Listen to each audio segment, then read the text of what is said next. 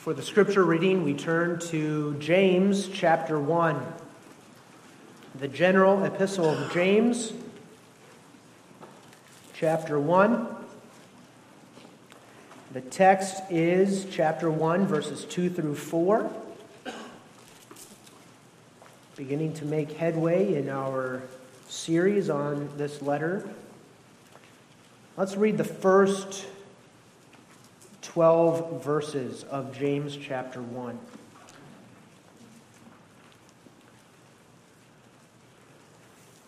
James, a servant of God and of the Lord Jesus Christ, to the 12 tribes which are scattered abroad, greeting.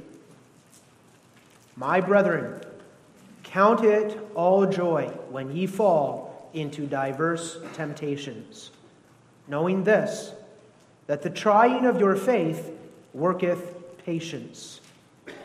But let patience have her perfect work, that ye may be perfect and entire, wanting, lacking nothing.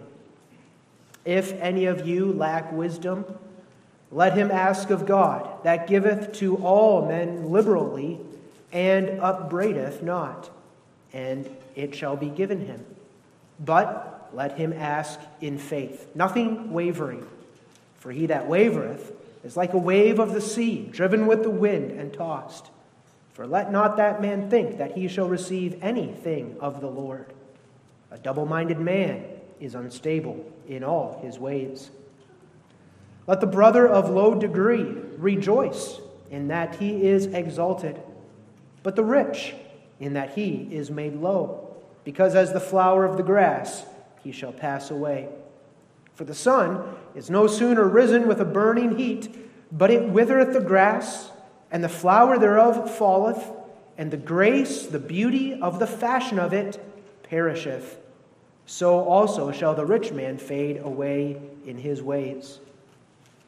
Blessed is the man that endureth temptation, for when he is tried, he shall receive the crown of life, which the Lord hath promised to them that love him.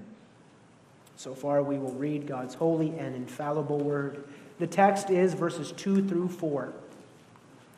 My brethren, count it all joy when ye fall into diverse temptations, knowing this, that the trying of your faith worketh patience. But let patience have her perfect work, that ye may be perfect and entire, wanting nothing.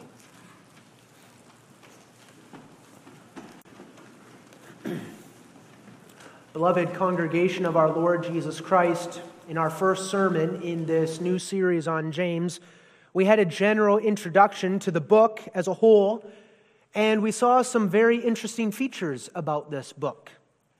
First, we saw that this book was written by James, the half-brother of Jesus and the brother of Jude. And this James was a very prominent leader in the church at Jerusalem. And his name comes up a few times in the New Testament, perhaps especially in Acts chapter 15.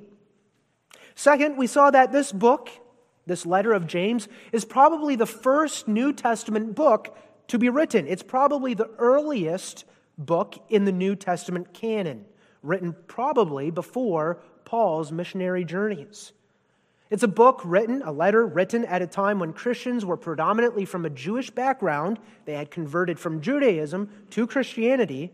And it's a book written from Jerusalem to the saints who had fled away from Jerusalem because of heavy persecution. And third, we also saw that this book of James, this letter, is a very practical letter. There's very little mention of Jesus and the work of Jesus on the cross. There's very little mention of his death and resurrection, if at all. Instead, the book gives us commandment after commandment. 59 commandments in the space of 108 verses. And you see that right away in verse 2. James doesn't give any blessing like the Apostle Paul usually does, but he gets right to business, we might say. And in verse 2, James gives the command, my brethren, count it all joy when ye fall into diverse temptations. So right away we see how practical this book is. The question that I want to raise by introduction to the sermon this evening is this: why does James begin his letter this way? Why does James immediately begin by speaking about trials? Is it just because these saints were being persecuted and that's what James has in mind? He wants to encourage them as they suffer persecution? Well, I think there's something more basic going on here and something even more weighty than just persecution. We'll hopefully see this more clearly through the course of the sermon this evening, but I want to mention it right away because I think this is really the take-home of the whole sermon this evening. Listen to this.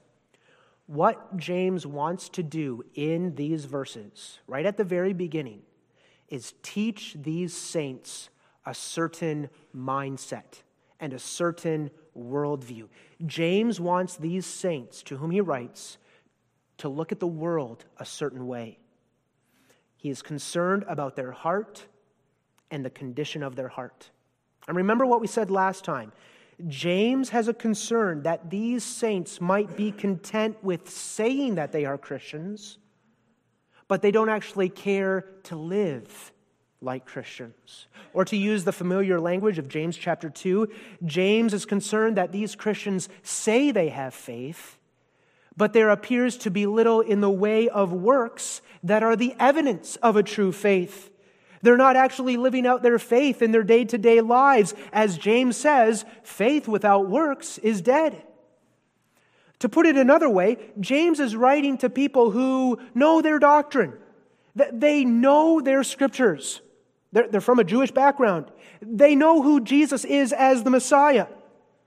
But what they are struggling with is the actual living in holiness and having a life and a posture and a disposition that matches up with their confession as Christians.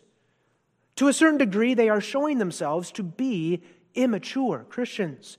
And James, in true love, is urging them to press toward a greater spiritual maturity. And so right away, in the very first command, the very first instruction that he gives, he writes, "My brethren, the goal of life is not to find maximum pleasure.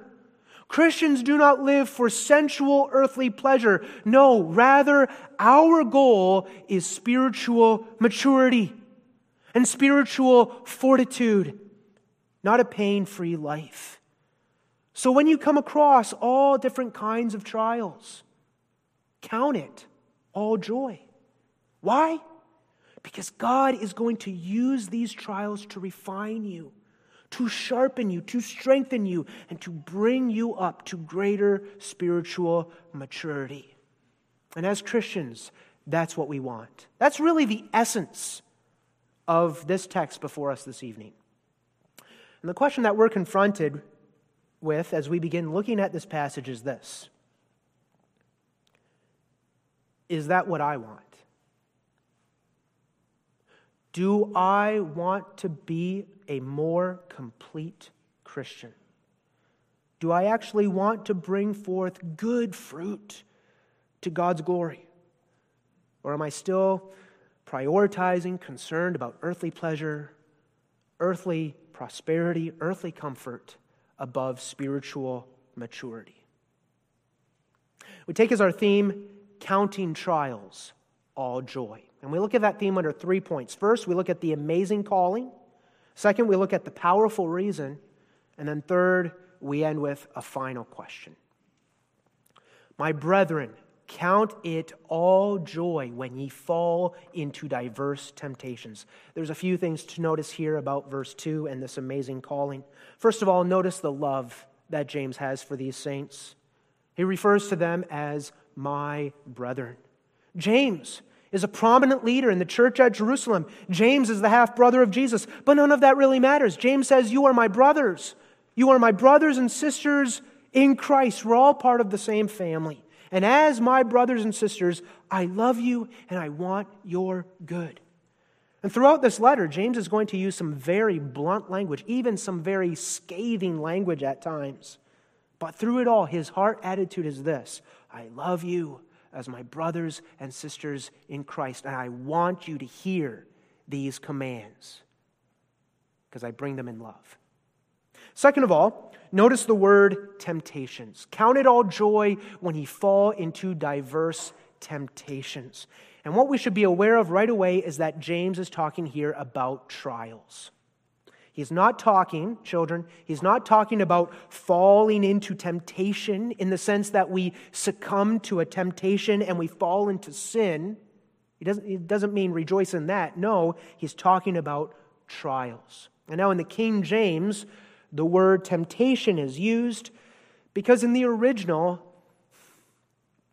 it's that same word. In the King James, the word temptation, as we read it, can be used to refer to either a trial or a temptation. And that's true with the original word.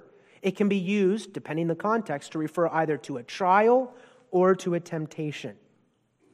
Here in James 1 verse 2, he's clearly talking about trials. Even in verse 3, you see that come out. Knowing this, that the trial of your faith worketh patience. Now, what's the difference, briefly, between a trial and a temptation? Well, a trial is of God. And God uses trials to strengthen us and purify us. Trials are the difficult circumstances that God leads us into as part of our pathway in this life. But you see, when God sends us trials, then Satan comes along and turns that trial also into a temptation. And a temptation is this. A temptation, when we're making this distinction, a temptation is when something that is sinful is made to appear good and attractive and desirable. And God never does that. God never tries to lure us to sin as if he makes sin look attractive to us. That's a temptation, and that's what Satan does. God tries us. He brings us through difficult circumstances in order to strengthen us and try us. And then Satan comes along and tries to tempt us. So James is writing here about trials, and he's writing about diverse trials, the text says. That is, all different kinds of trials. My brethren, count it all joy when you come across all different kinds of trials in life. And immediately we could ask, what are the trials that you are experiencing right now? And that I'm experiencing? Well, for the saints to whom James writes, a big trial was persecution. And because of that persecution, one of the big trials was also poverty, scraping by. And one of the big trials was being taken advantage of by others because they were poor. But again, James is very general here. He has in mind all the diverse, different kinds of trials of life. Sickness, loneliness, the death of a loved one, when friends betray you, maybe financial stress, maybe a difficult marriage, or we might say maybe difficult children, loss of your job when your house burns down, caring for aging parents. But again, I want to emphasize that James is being very general. He's not so concerned about what the trial is. He's focused on how we respond to the trial. What is our attitude? And that's where I think I can make this point also, that James is not intending that these verses be used as the first word in grief counseling. So that James is saying that when a loved one dies in a tragic car accident, immediately we should bring this kind of a word and say, count it joy. Count it all joy that your loved one died, because God has a good purpose in this. That's not what Jesus did either. When Lazarus died, he doesn't say, count it all joy. Remember, he first comforted Mary and Martha with the hope of the gospel, and then he also wept with them. Now, we know that God does have a good purpose in everything, but James is addressing something more than just the hour of tragedy or the hour of crisis. He's addressing something more general. And I want to reiterate what I said in the introduction. James wants these saints to have the proper worldview. He wants them to look at the world a certain way. This is a general command he is giving them. So again, the trials that James is referring to are very general. It's the trial, for example, of the high school student who's having to get back in school mode, having to do his homework again, and it seems boring and tedious. And he has to learn his catechism memory work. She has to learn her catechism memory work again, and it takes work. It's a trial. It's the trial of having your boyfriend or your girlfriend break up with you. It's the trial of the daily grind at work. It's the trial of a newly married couple striving to learn how to live together. It's the trial of not being able to have children. Or it's the trial of pregnancy and mood swings and morning sickness. It's the trial of a baby crying in the middle of the night or little children making a mess in the kitchen. It's the trial of locking the keys in your car once again, but you're in a rush. Or the trial of your car breaking down on the side of the road. Maybe it's the trial of getting cut from the soccer team or the basketball team. Or having the cows break through the fence and you have to gather them back in again. It's the trial of disciplining your children on a daily basis, dealing perhaps with the same sin again and again.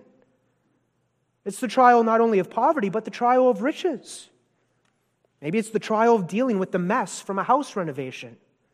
Maybe it's the trial of retirement and having too much time on your hands and you're wondering if you're really spending too much time golfing or fishing. Maybe health issues arise as you get older. Or maybe you wonder if you've really laid aside enough money for the next 20 years. These and many other things are the trials of life. That's what James is talking about. He's talking about diverse trials. And James writes, these are trials that we fall into. We're not looking for them. They simply come upon us. They're not planned. They're not expected. Suddenly we have to deal with something we weren't prepared for. We fall into them. And the issue is this: what are we supposed to do? How are we supposed to handle these trials? What is our attitude to these trials supposed to be? Well, there are a few things we are not supposed to do. We're not supposed to grumble or complain or murmur. That doesn't really do any good anyway, does it? We all do it, but it only makes things worse, doesn't it? So that we maybe even begin to question God's wisdom and goodness. Maybe we bring others down with us. We're not supposed to do that. We're not supposed to lose our temper, get angry. We're not supposed to turn to alcohol or drugs as if alcohol is my hope and my confidence in this trial, that's the God that I look to and worship. We're not supposed to have a fatalistic or impersonal attitude that says, well, all these trials are meaningless anyway. Life goes on, let's go with the flow, because it's all meaningless. That's not a Christian attitude either. We're not supposed to respond with doubt and start saying, how can God do this to me? Those are things we're not supposed to do. There's a few things we can do. We can pray. We can ask God to show us the way of escape, because He says in His Word, with every temptation, He also makes a way of escape. Lord, show me that way of escape. Help me to apply biblical principles to this situation. We can recall Bible passages that we've memorized. This would be a good Bible passage to memorize to help shape us in the moment of our trials. We can ask others for advice. We can ask our parents. We can ask aged members, those who are spiritually gifted, older men and women in the congregation. But what the text before us this evening says is something different. What the text says is this: count it all joy. When you fall into diverse trials, God's Word says you are to count it all joy. Now let's be clear. James is not telling us that the trials themselves are joyful. We know Hebrews chapter 12, right? Chastening for the present time is not joyous, but it's grievous. We all know that and experience that. James is not telling us that when a loved one suddenly dies, we should be skipping and jumping for joy. No. James is not talking about some flighty emotion.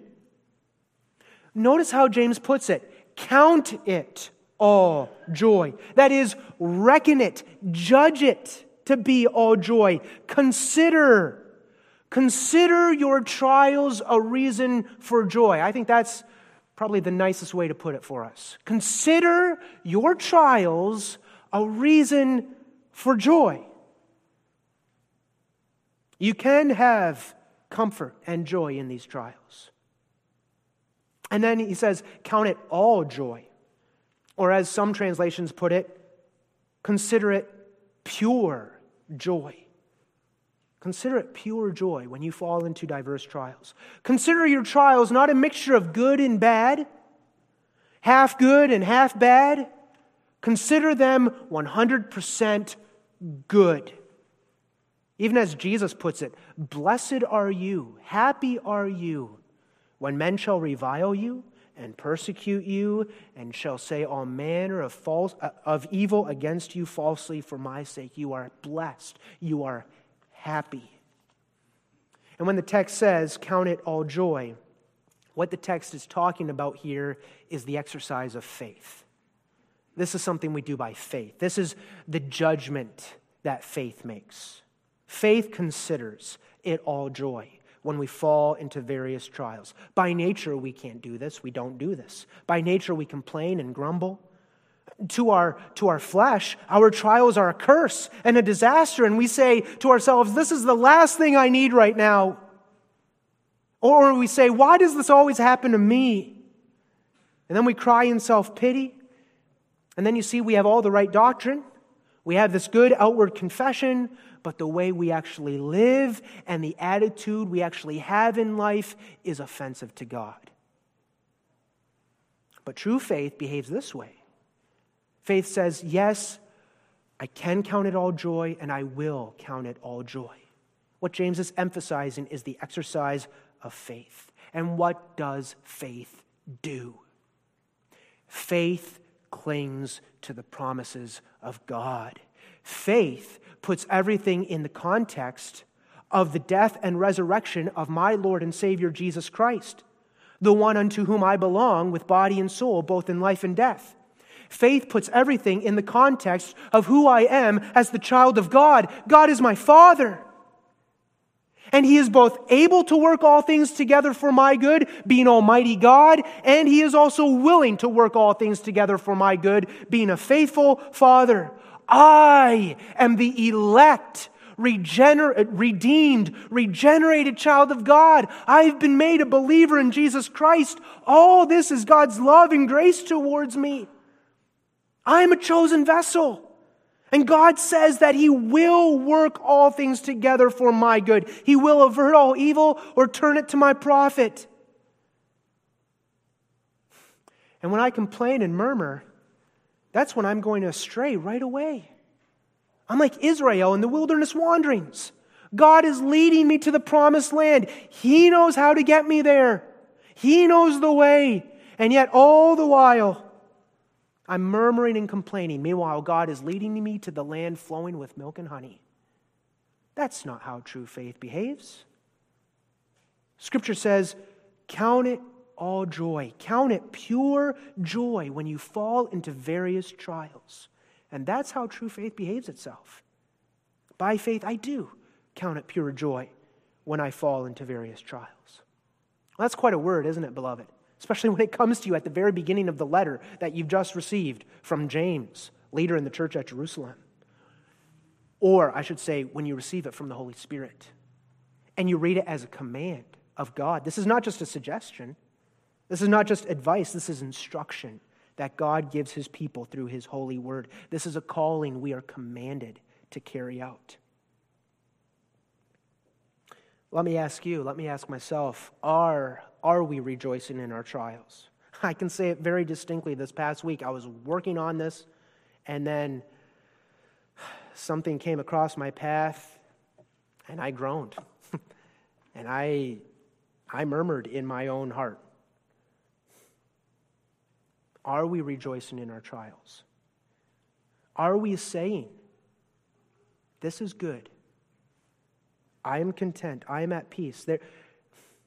I can even take a holy, sober joy in this trial because I know what God's going to do with this for me as a child. Well, let me ask you this. This is a more basic question. Are you rejoicing? Am I rejoicing in our salvation? You see, that's basic, isn't it? I know who I am in Jesus Christ. I know who I am as a member of the body of Christ. You know that. You know what Jesus did for you. He suffered and died for your sins that you might not only escape punishment, but that you might instead be given all the blessings of salvation and eternal life with the Lord. Are you rejoicing in that? And then, rejoicing in that, are you rejoicing in your trials? And are you considering it pure joy when you fall into various trials? Well, in the text, God, in His mercy and goodness, gives us a reason. We should count it all joy when we fall into diverse temptations. He doesn't just say it. He says, look, there's something here that is good reason for you to count it joy. Why should we count it all joy when we fall into diverse temptations? Because of this. Because you know that the trying of your faith works patience. Verse 3. You know that the various trials God puts you through have spiritual value. God has a purpose with the trial He gives you. There is nothing wasted or superfluous in this trial. God has a good purpose with the trial He gives you. And what is His purpose? To work patience in you more and more. You see, trials are one way in which God sanctifies us. The word trying in verse 3 has the idea of to test something in order that it might be approved. So the idea is not this, that God is testing our faith in order to see whether we have faith or not. No, God knows we have true faith. God is the one who has given us that true faith. God does not test us in order to see whether we have true faith or not, to see whether He can destroy that true faith either. But the idea is this: God tries our faith, He tests our faith in order that our faith might be strengthened and shown to be true, genuine faith. Just like gold is tested by biting on it, or gold is tested by putting it through the fire, the fiery trials, so that it might be shown to be pure gold. So God tests us and tests our faith by using trials. And through the trial, God strengthens our faith. As God leads us through the trial, what happens is this: by faith, because we're living out of Christ, because Christ is in us, we do cling more tightly to the promises of God. We search the Scriptures more diligently. We plunge deeper into this relationship that God has established with us through Christ. We go into His Word. We lay hold on them and His promises more fiercely. And then through all of that, we come to see who God is more clearly as our God. We come to see His attributes, His wisdom and His power and His goodness. And we come to see through it all just how perfect and complete our salvation is and how safe we actually are in the finished work of Jesus Christ. And God brings us closer to Himself through the trial. He shows us His love and His faithfulness in new and deeper ways. And then through it all, we grow in the spiritual virtue of patience. And what is patience? Knowing this, that the trial of your faith worketh patience. Well, the word patience here means to bear up under something. And the word means something like this: perseverance or endurance, even steadfastness or fortitude. When we are patient, it means we are bearing up under a burden and we persevere. And we persevere because we know our trials do not come to us by chance, but they come to us by the hand of our Heavenly Father. So I can persevere, I can be patient. We persevere because we know that His will is good and perfect and better than mine. And we persevere because all of this, understand, because God sustains us, right? God preserves us. But we persevere because we know that He is working through these trials to lead us to glory. And fourth, we are trusting that God knows the burden we can bear and He will supply the grace needed to bear it. That's patience. And God works that patience in us through the trials of life by His Holy Spirit.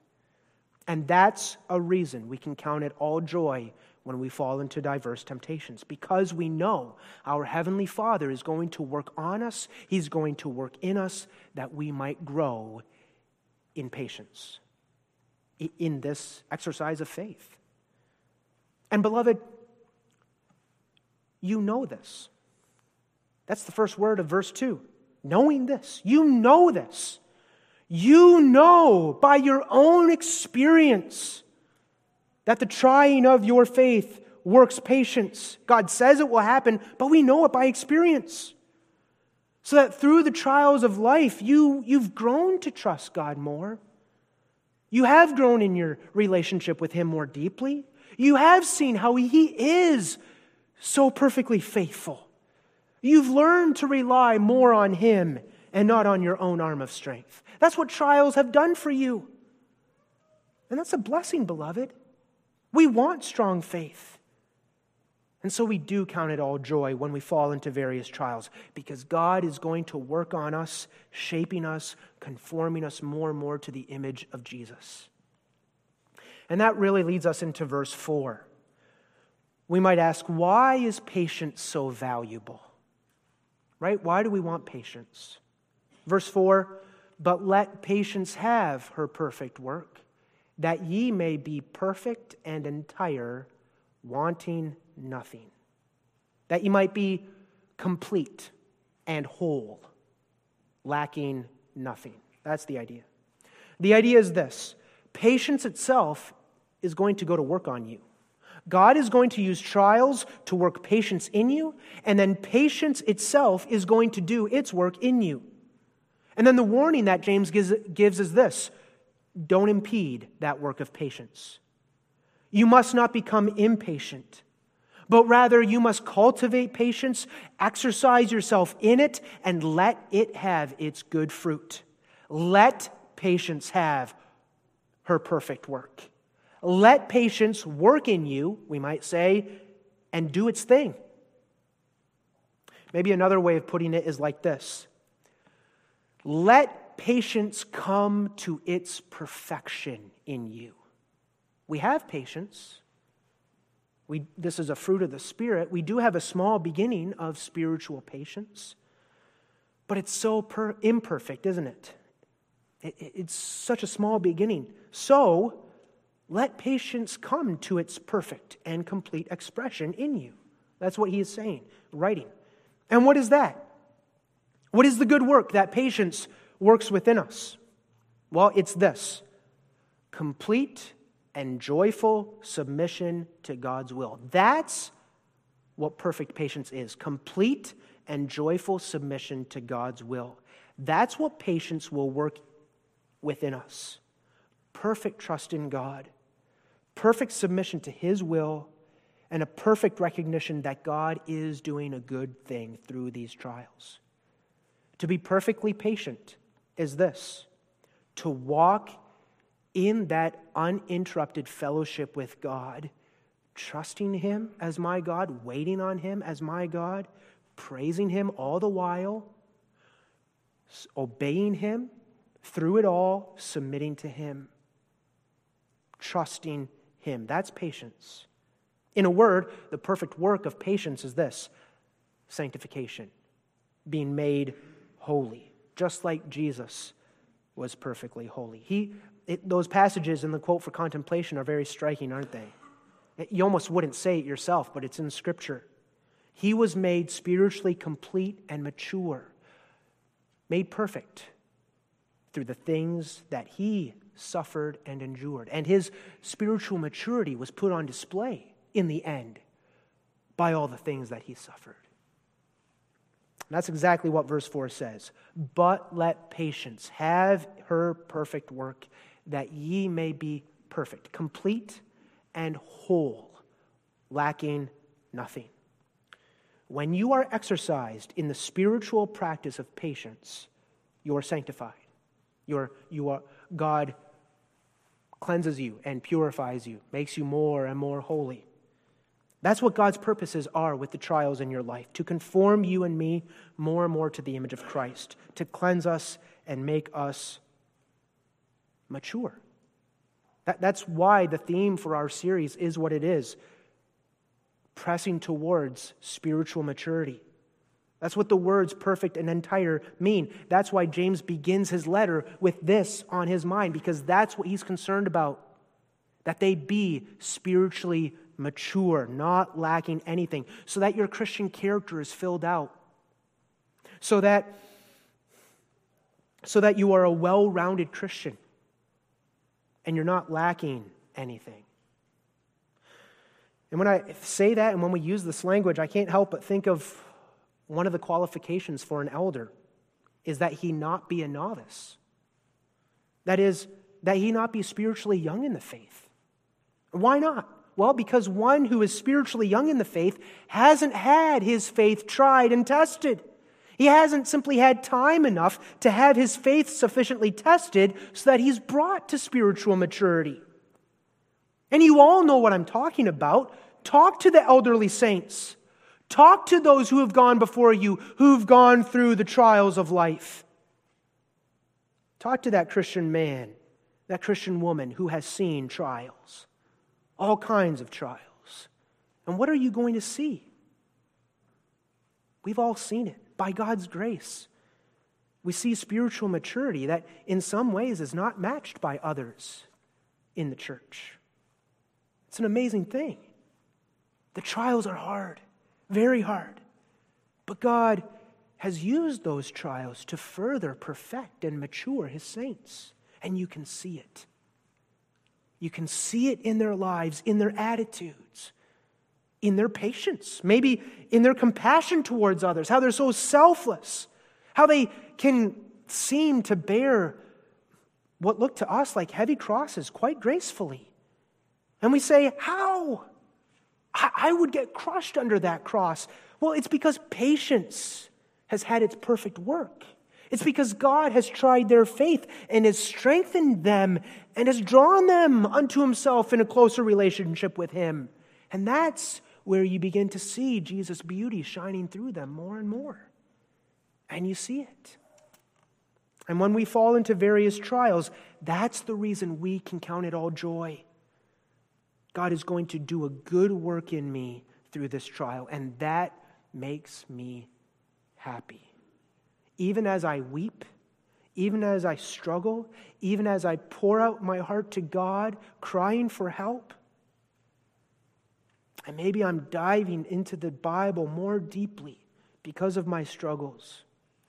I do know, because God's Word also says it in this part of Scripture, He's going to do a good thing through this. He's going to bring me to greater spiritual maturity. And that makes me happy, because it's going to be to the glory of His name in my life, because that's what spiritual maturity does. It causes me to live more for Him and His glory. And that's what I want. The question that I want to leave you with is this. So we've looked at the amazing calling. We've looked at the powerful reason, and now I want to leave you with a final question. And the question I want to leave you with is this, and this is a hard question perhaps, but this is an opportunity for myself, for self-examination, and for all of us for self-examination. And the question I want to leave you with is this. Is this what you actually care about in life? Do you actually want spiritual maturity or not? Do you actually want to grow in godliness? Or do you want to continue to act as one who is spiritually immature? Having fun, partying, just having a merry old time of life. What do you actually want in life? I bring this up because I want to come full circle, and I want to emphasize what I emphasized in the introduction. This is what James is concerned about. He's concerned about the spiritual maturity of his brothers and sisters in the faith. They have all kinds of knowledge, doctrinal knowledge here and there. But how are they actually dealing with the trials of life?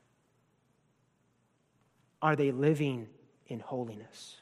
And James wants them to have this attitude. He wants them to have this way of thinking. He wants them to be those who desire spiritual maturity. There are perhaps people walking around today who say, I'm a Christian, I have faith, I'm a believer, but they continue to walk in sin. Maybe they walk in constant self-pity, and they walk in bitterness and anger. They constantly murmur and complain about life or about other people. And then when they have time alone to themselves, or there is no real reason to murmur or complain, then they indulge in the lusts of the flesh, whatever those lusts may be. And James writes, my brethren, all these trials you are going through, regard it as joy, because trials produce maturity. And either you are brought to that spiritual maturity, and that's a joyful thing, or maybe what happens is that your faith is shown to be a dead faith, an inauthentic faith. Rather than blaming God for your trials or blaming others for your trials, count it joy. Because at the center of your being, in your heart as a Christian, what you really want is to be holy. What you and I really want is to please God. What I really want is to be more conformed to the image of my Savior, Jesus Christ. And that's what God is going to do through this trial. So, beloved, I ask you again, as I need to ask myself, and this is a hard question, do you actually, it's a simple question in one way, but it's a hard question in another way. Do you actually want spiritual maturity? If you do, count it all joy when you fall into diverse temptations. And if you do want spiritual maturity, but you struggle with this passage, then ask God for wisdom. Wisdom to submit to His commandments. Wisdom to see things more and more with the eye of faith. Wisdom to see things more and more as God Himself sees them. That's what James goes on to touch on. That's what we're going to look at next time. Asking for wisdom. Wisdom for just this kind of a way of looking at the world. Amen. Let us pray. Our Father, we thank Thee for Thy word. Thy word is good and Thy word is right. Give us the spiritual posture of putting ourselves under Thy word, heeding it, and seeing its truth and its goodness for us. And use this preaching to shape our hearts and our lives, that we might count it all joy in all the trials of life, knowing that Thou wilt use this to perfect us, that even more glory and honor might be given unto Thee. In Jesus' name we pray. Amen.